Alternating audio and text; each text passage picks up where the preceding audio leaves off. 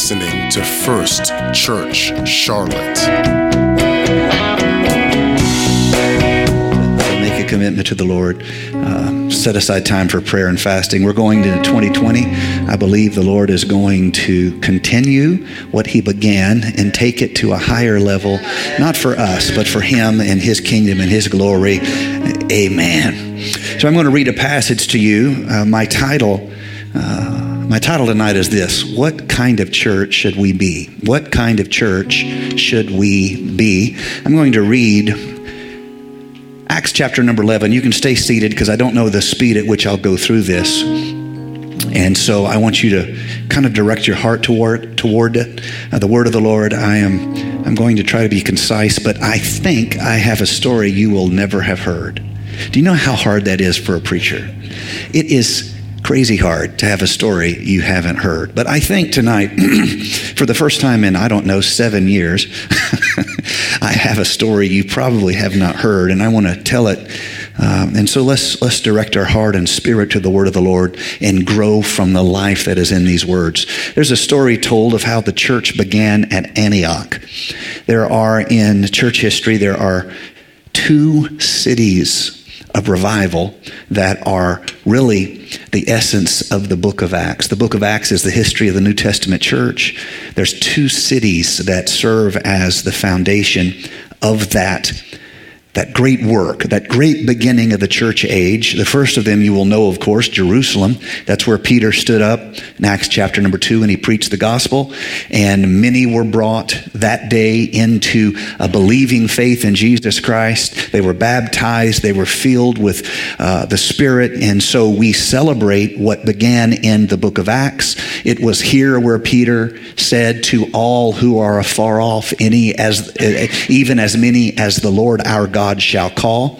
And the story for the first 12 chapters of the book of Acts will follow the Apostle Peter, and it will tell the story of revival among the Jews. This will lead to the first martyr of the New Testament church, where someone pays the price for their faith, their belief in Jesus Christ by giving of their life. This is the story. Stephen preaches. You can read this story.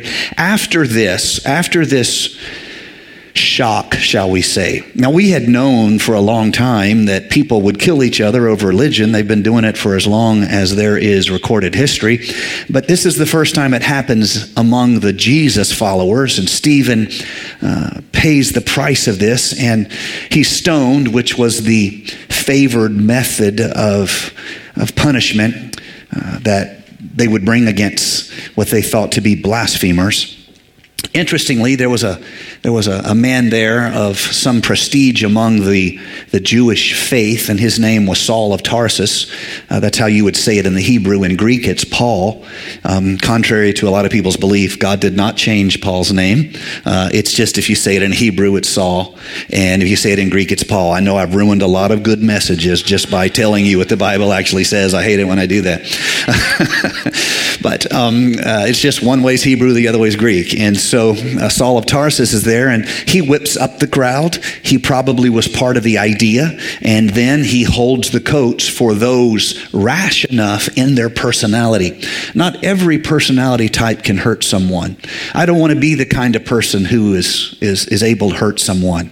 I want to be harmless if the Lord will help me to be harmless. I don't want to speak against others. I don't have to agree. That doesn't mean I need to speak against them. I don't want to be harsh in my spirit. I don't want to whip other less, shall we say, prudent people up and then hold their coats while they do what I didn't want to be seen doing.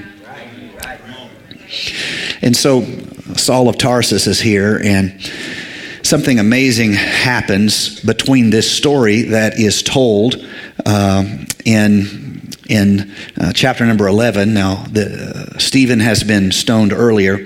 And so I want to real quickly kind of catch you up on the story, and I'll give it to you in the Nathaniel version. After the persecution that arose, and I'm on verse 19, after the persecution that arose after Stephen, the people after that who were Christians, after this shock to the people, they scattered, they traveled after this. They went as far as Phoenicia, they went to Cyprus, they went to Antioch. Somebody say Antioch. But they, being Jews themselves, they only preached to the Jews only. But some of them were from Cyprus and Cyrene. They were believing Jews from Cyprus and Cyrene. These are called Hellenists, not Greek people, but Greek-influenced Jews. Jews who have adopted the lifestyle, the mannerisms, the philosophy, the habits of the Hellenistic world, the Greek sphere of influence. And they, some of them were from Cyprus and Cyrene. And so on the islands of Cyprus and Cyrene, something happened for the first time. It never happened before. And that is the story of Jesus Christ is preached to Hellenists. And they heard what the preacher was saying. And the hand of the Lord was with them, and a great number believed and turned to the Lord. Now, so the distinction here is that although these were believing Jews that were under the influence of the Hellenistic world, the first Greek Gentiles to believe, the first ones to become part of this faith movement, happens in these little islands of Cyprus and Cyrene, and moves from there. These people from there, when they get to Antioch, verse number 20, the hand of the Lord is upon them, and this great revival happens there. And they hear about it in Jerusalem, and so they decide to send Barnabas to go to Antioch and see what the blazes is going on, because there is fire in Antioch, pardon the pun. And so he goes, and what does he see when he gets there? The Bible says he saw the grace of God, and it made him happy to see the grace of God. He didn't show up looking for people to exclude. He went looking for grace. Let me just say real quick, if as a believer you live your life looking for grace, you'll be astonished who God can reach, who God can influence, who God can save.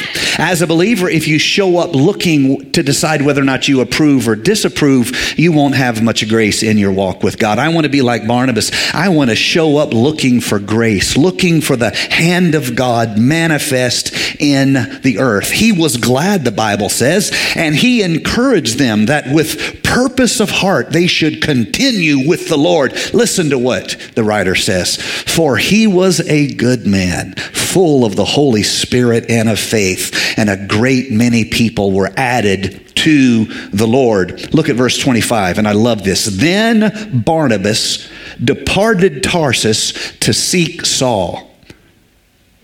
Let me reread that. Then Barnabas departed for Tarsus to seek Saul. He is trying to decide what to do with what God is doing. Oh, I pray that we would have the kind of moves of God that we don't know what to do with it.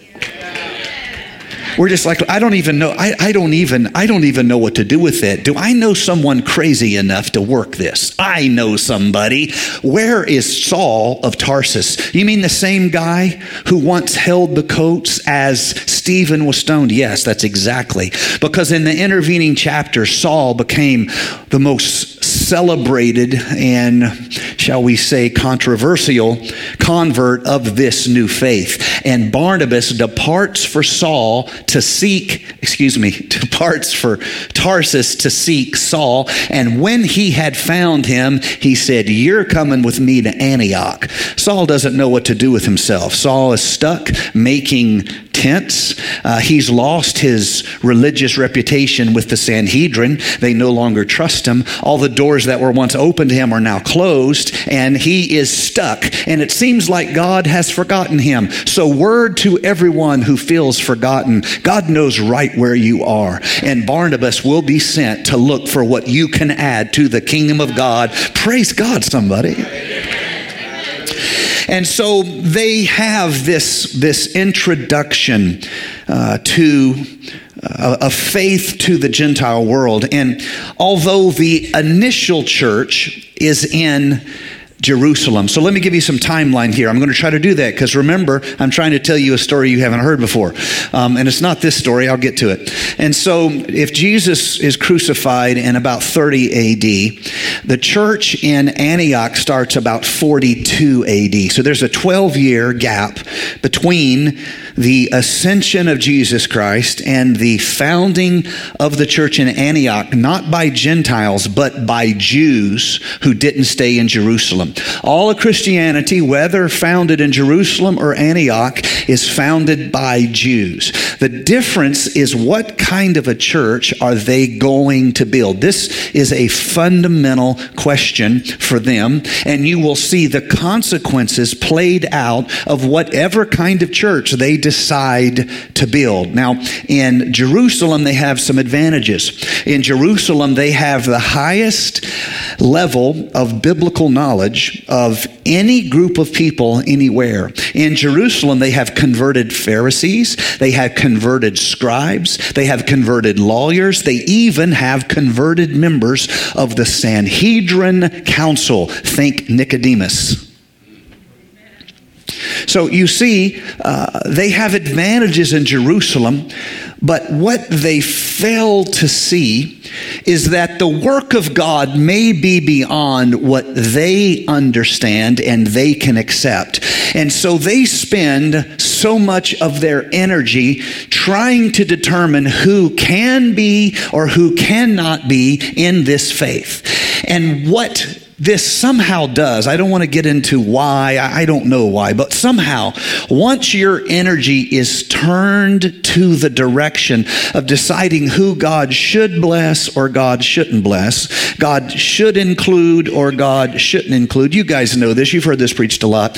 Once you turn in that direction, it is as though the Lord reminds you, He moves like the wind. You can't bottle Him up. You can't tell God who He's going to bless. You can't say, God bless this section, but not this section. God will smile at you and move right over here and upend a bucket of blessing like you've never seen in your life. It just doesn't work that way. It doesn't even work for you to in some way try to hide your exclusionary habits under the visible signs of authority. God will ooze out of our limits. I want to remind you that the revelation of God's work to the world was not given at Antioch. It was given in Jerusalem. The vision, the visitation, God speaking to the apostle, to the one who He had noted would have keys to the kingdom. I don't believe the only keys that Peter had by divine visitation was the message of Acts 2:38. I believe the keys to the kingdom are also manifest in a sheet coming down from heaven, all manner of unclean things in this sheet. And Peter says, oh Lord, you know, you're too carnal for me, Lord. Don't try to get me to be carnal like you, Lord. You need me to save you.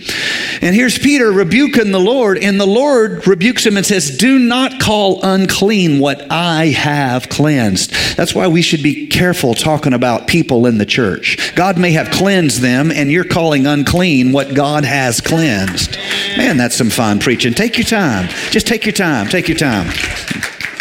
And so that revelation was not an Antioch gift. That was a Jerusalem gift. But in Jerusalem, they're trapped in yesterday. They're trapped in their places of safety. They're trapped.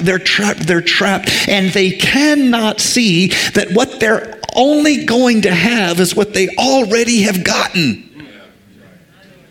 They cannot see anything beyond. Now, I don't know exactly how this applies to us. I know it's tempting for us to try to apply this and be done with it, but I don't want to do that myself. I don't want to presume I understand all the mysteries of this.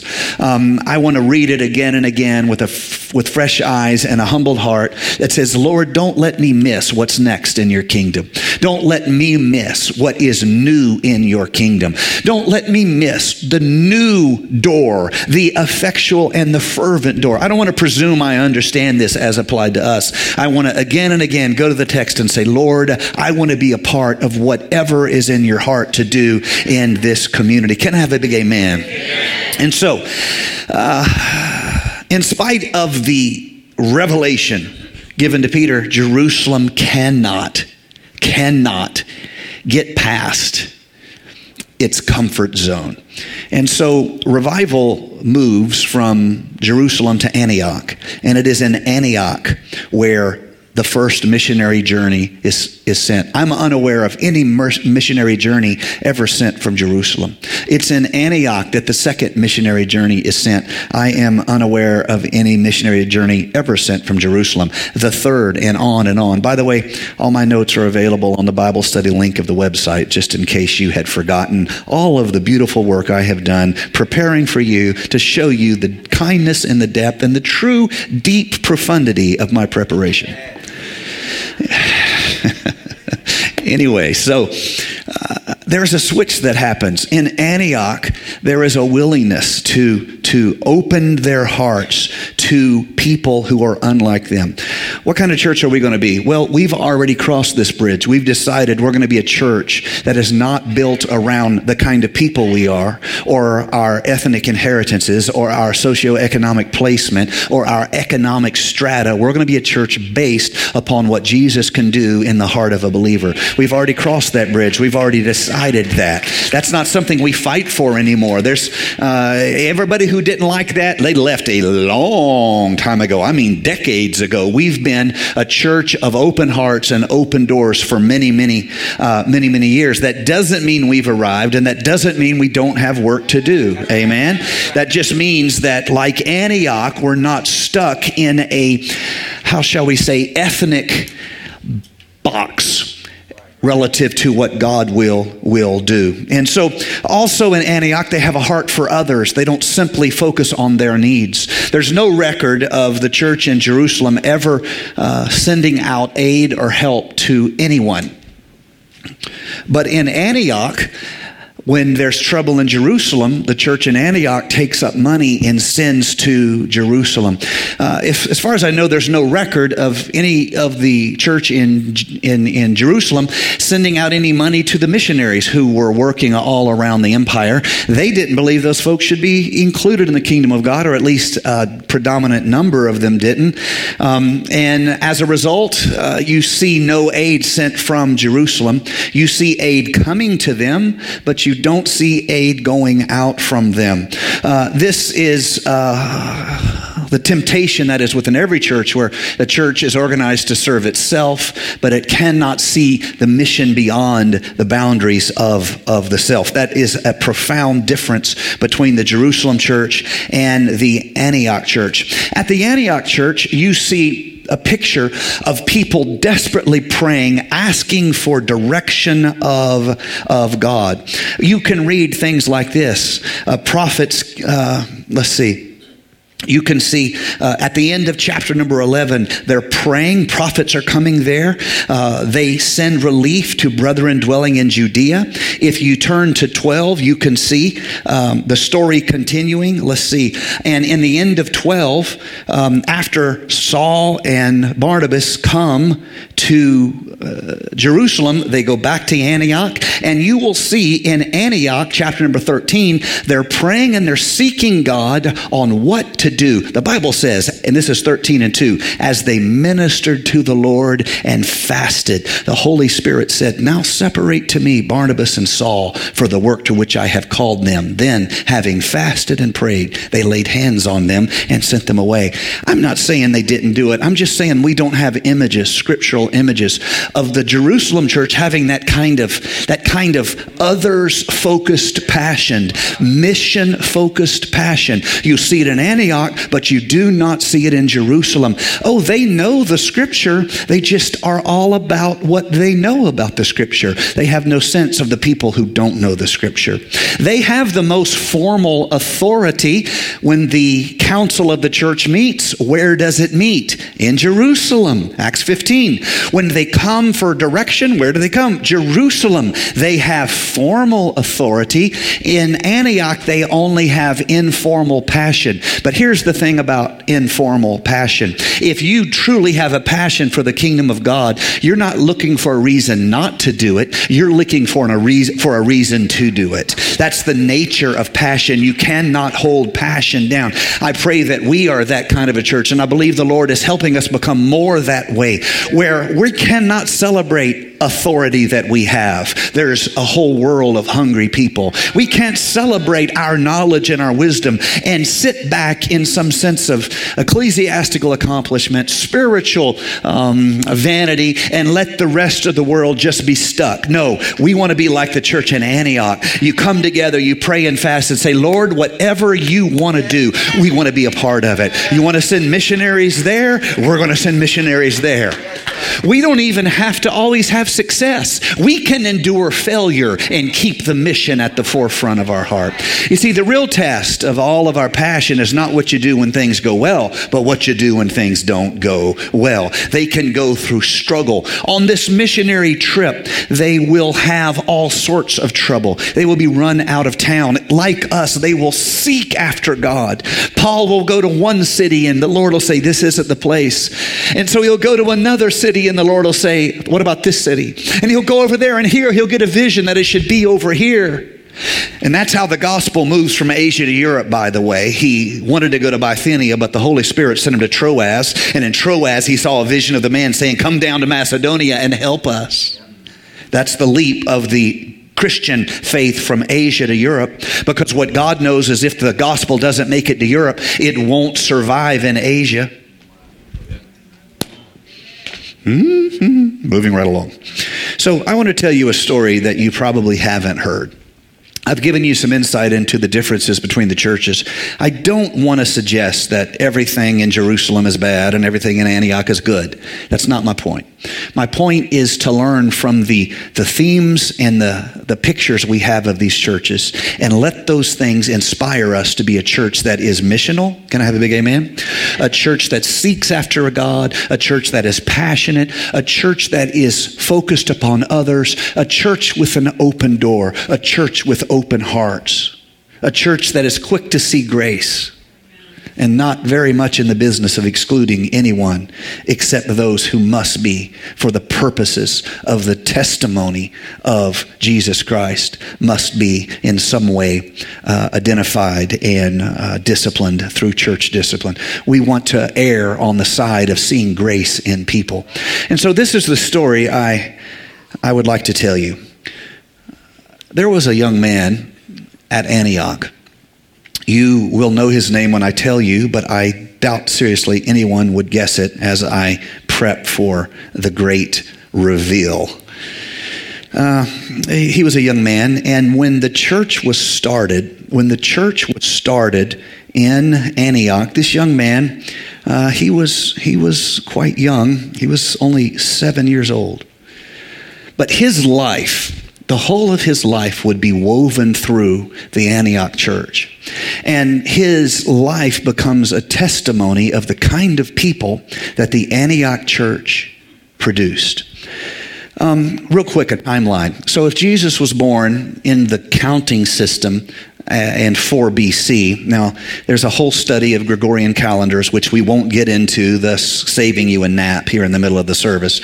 But once the various Gregorian calendars worked out, so Christ actually is born in 4 BC, not the turn of the BC AD, which makes sense to me, but there I go being logical again. Jesus is born 4 BC. He's crucified 30 AD, excuse me. So born 4 BC, crucified 30 AD. Antioch is started 12 years later by the Jews, not Gentiles, who left Jerusalem after the persecution of Stephen. He's a young man, 7 years old, when Paul is found by Barnabas and brought to help us do something with this crazy revival that's happening here in Antioch. This young man is 9 years old. Can you imagine with the zeal and the honor with which a young man, 9 years old, views someone like the Apostle Paul, who has miracles in his hands. I grew up in a church, and as a young person in a church, I idolized certain preachers. I had my favorite preachers. I loved preaching. My mom used to tease me because I would sleep during the worship and then wake up for the preaching. I would sit on the front row, and I would be the first. I would take notes. I had a goal to underline every scripture in my Bible. Makes no sense whatsoever. If you're going to underline them all, they might as well not be underlined. It's the same thing. But, that's a young person's mindset. And I would sit there and I would circle and I would underline. I idolized these kind of men. Now imagine you were a young person growing up, viewing the Apostle Paul, viewing Barnabas, being a part in your formative years of the great revival that was happening here at Antioch. When they were praying and the Spirit spoke and said, "Separate me, Paul and Barnabas, and send them out on the first missionary journey," this young man was 13 years old.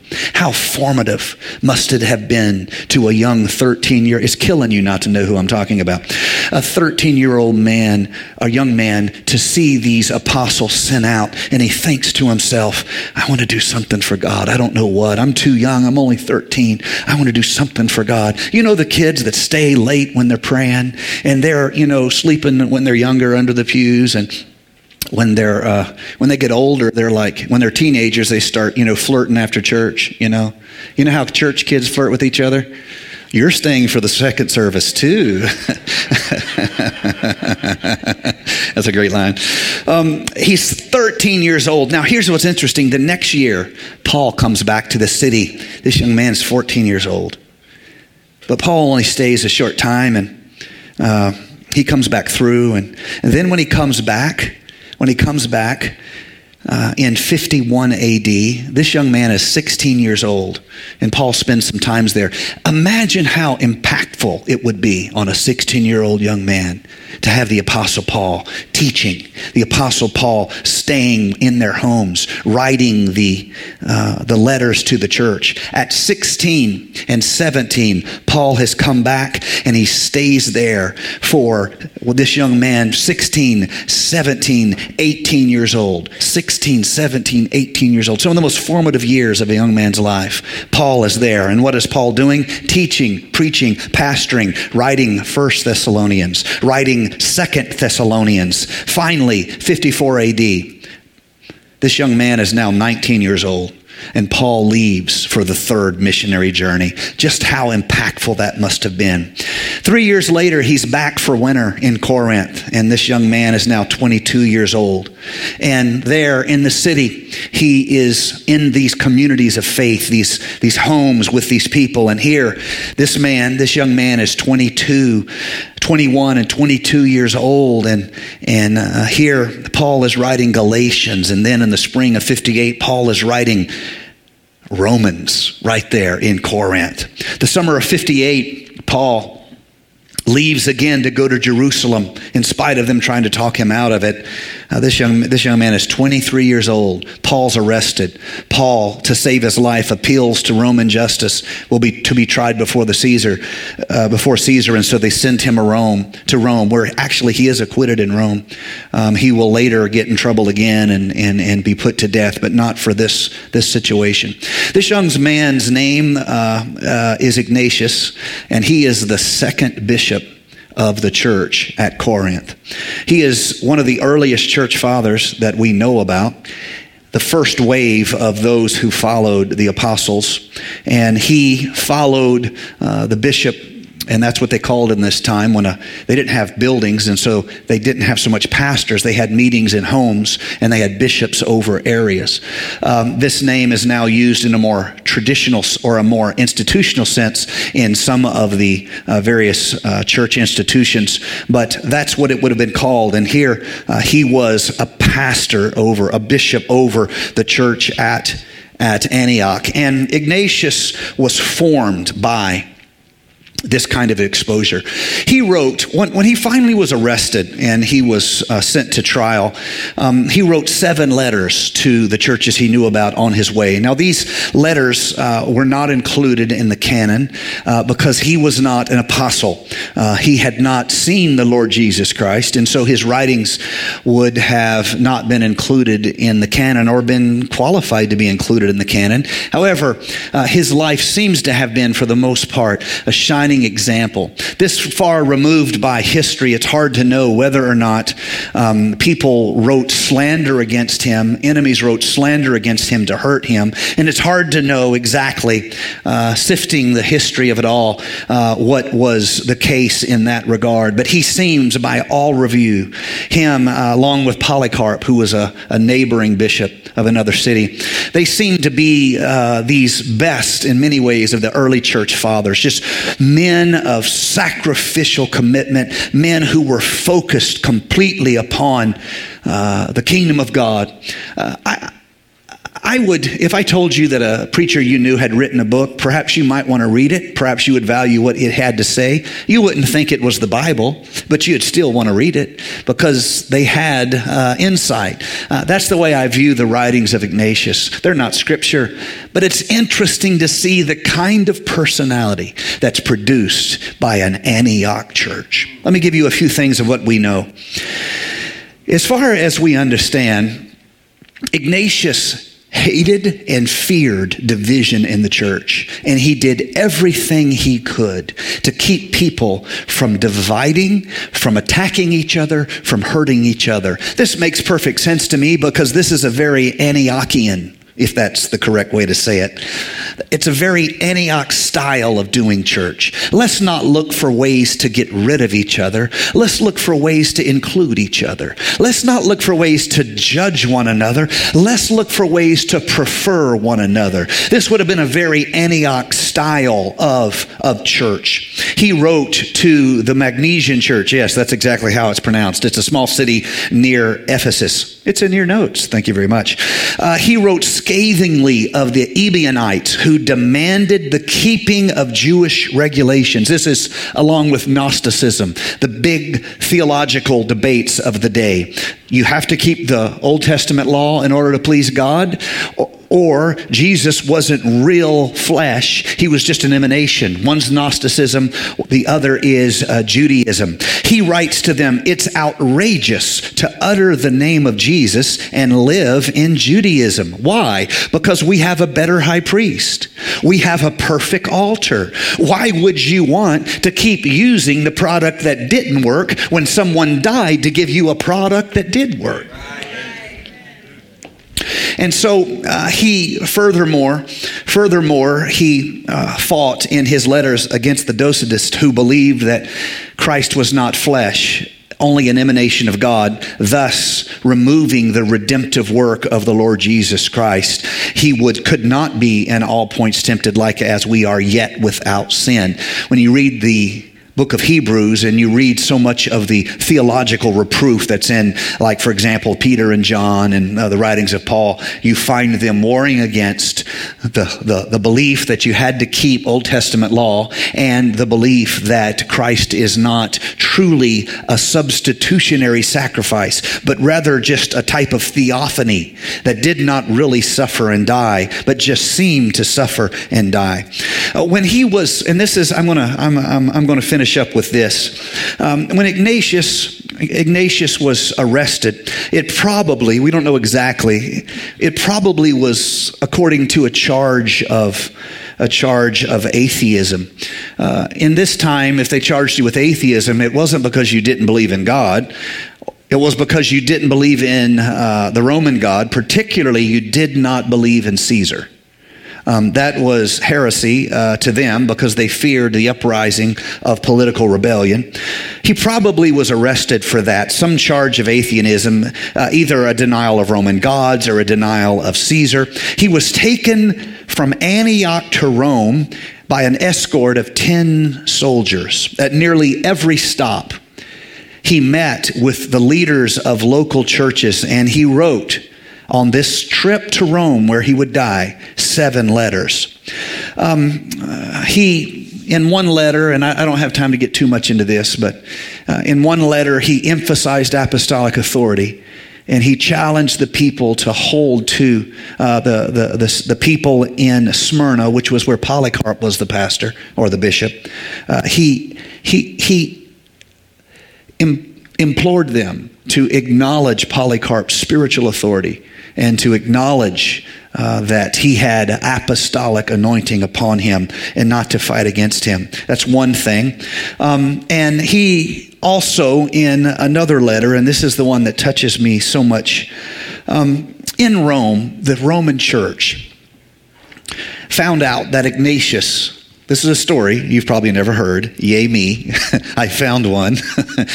The Roman church sought to use their influence to save his life. Now, this is what brothers do. We try to help each other. Can I have a big amen? This is what sisters do. We try to help each other. And so they found out he had been arrested and he was coming to Rome. He was being brought under escort of soldiers and he was going to be tried. So they immediately began to use their influence to save his life. And so in his letter that he wrote to Rome, which would get there ahead of him, because of the Roman mail system, which was in many ways the first pony express. They just used more ships than ponies, but it was the same thing. They could, by using the mail system of the empire, they could send a letter much faster than a group could travel. So he wrote a letter to the church at Rome, and he asked them not to intervene on his behalf. And he said this: I'm afraid that if you intervene, and I'm paraphrasing, of course, if you interfere on my behalf, I won't have a chance to be martyred like the Lord Jesus Christ was. He said, my highest aspiration is to live the life that my Lord Jesus lived. And so don't ask anymore for mercy. This is the letter he wrote to the church at Rome. If they want to take my life, let them do it, because the highest honor I could ever have is to live my life as the Lord Jesus Christ. That's the kind of people an Antioch church produces. Mission-minded people, purpose-driven people, ministry-focused people, kingdom-founded people. It's not about me and my elevation. It's about the kingdom of God and the testimony that results from my life. What I do for the kingdom is ever so much more important than what I receive in my life. Can you see that? The good I can do to help, to bless, the story that can be told, the testimony that could be given is of much more value than anything that happens for me. And he asked them not to intervene on his behalf.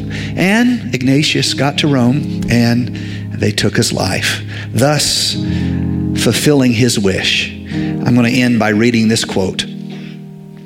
Now I began to be a disciple. This is Ignatius writing.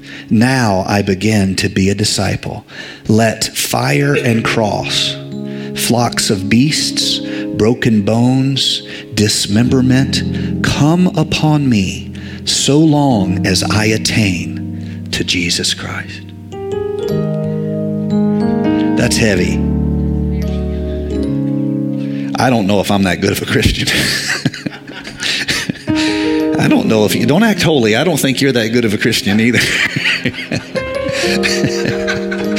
I think you suckers are a long way below that.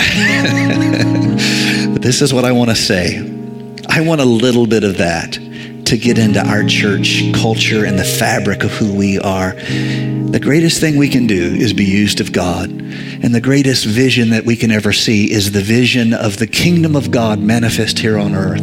Not me and mine, but the kingdom of God manifests through the goodness of God, the mercy of God, through the gospel being shared, through deeds of testimony, good deeds of testimony being wrought among the needy. Lord Jesus, we pray that that spirit that built a revival missionary church in Antioch would not be lost, but that it would be a part of who we are and what we become in you and through you in Jesus Christ. And we commit this year to come to you, and we commit our lives and our hearts and what we have, we commit it to you, Lord Jesus, that you in some way would take the loaves and fishes of our abilities and you would multiply them for the glory of your kingdom. In Jesus' name we pray. In Jesus' name we pray. Would you stand with me all over the house?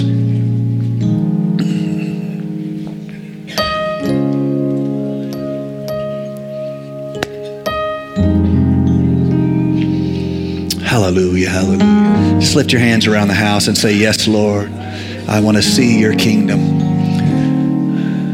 I will focus upon your call. I will see every talent I have through the kingdom and through your gifting. I will see every blessing I have through your generosity in my life.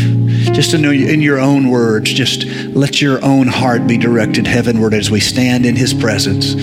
Lord Jesus, I thank you for everything you've done, oh God. That's right, church, your own language. Just talk to the Lord for a moment. I thank you for everything you've done. I thank you for the great work of redemption. I thank you for the covering in your blood that allows us who are unclean to take the title of the clean. We who are unrighteous are given the title of the righteous through you. I thank you for that, Lord Jesus. But you did more than simply offer us salvation. You invited us to follow in your way.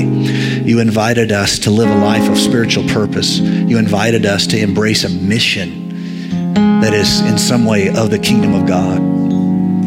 Don't let us just be content to receive a blessing or even be content to receive the gift of salvation, but let us choose that straight and narrow way, which is beyond just the gift of salvation.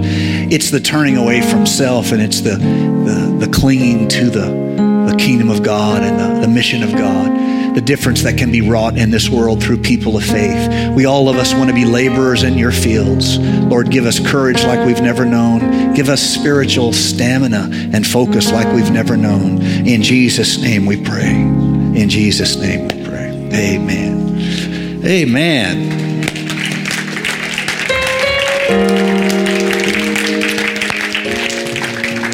All right. How many of you had ever heard the story of Ignatius before I told it to you?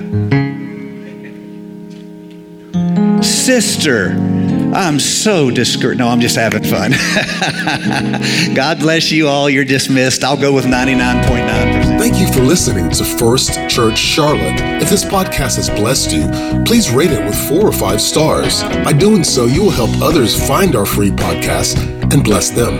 If you're in the Charlotte, North Carolina area, come worship with us at 4929 North Sharon Amity Road. For information about service times, church ministries, and so much more, visit us online at firstchurchclt.com. If you would like to help support our efforts, please text GIVE to 704-445-5353. We pray God's richest blessings to you. Come, worship with us.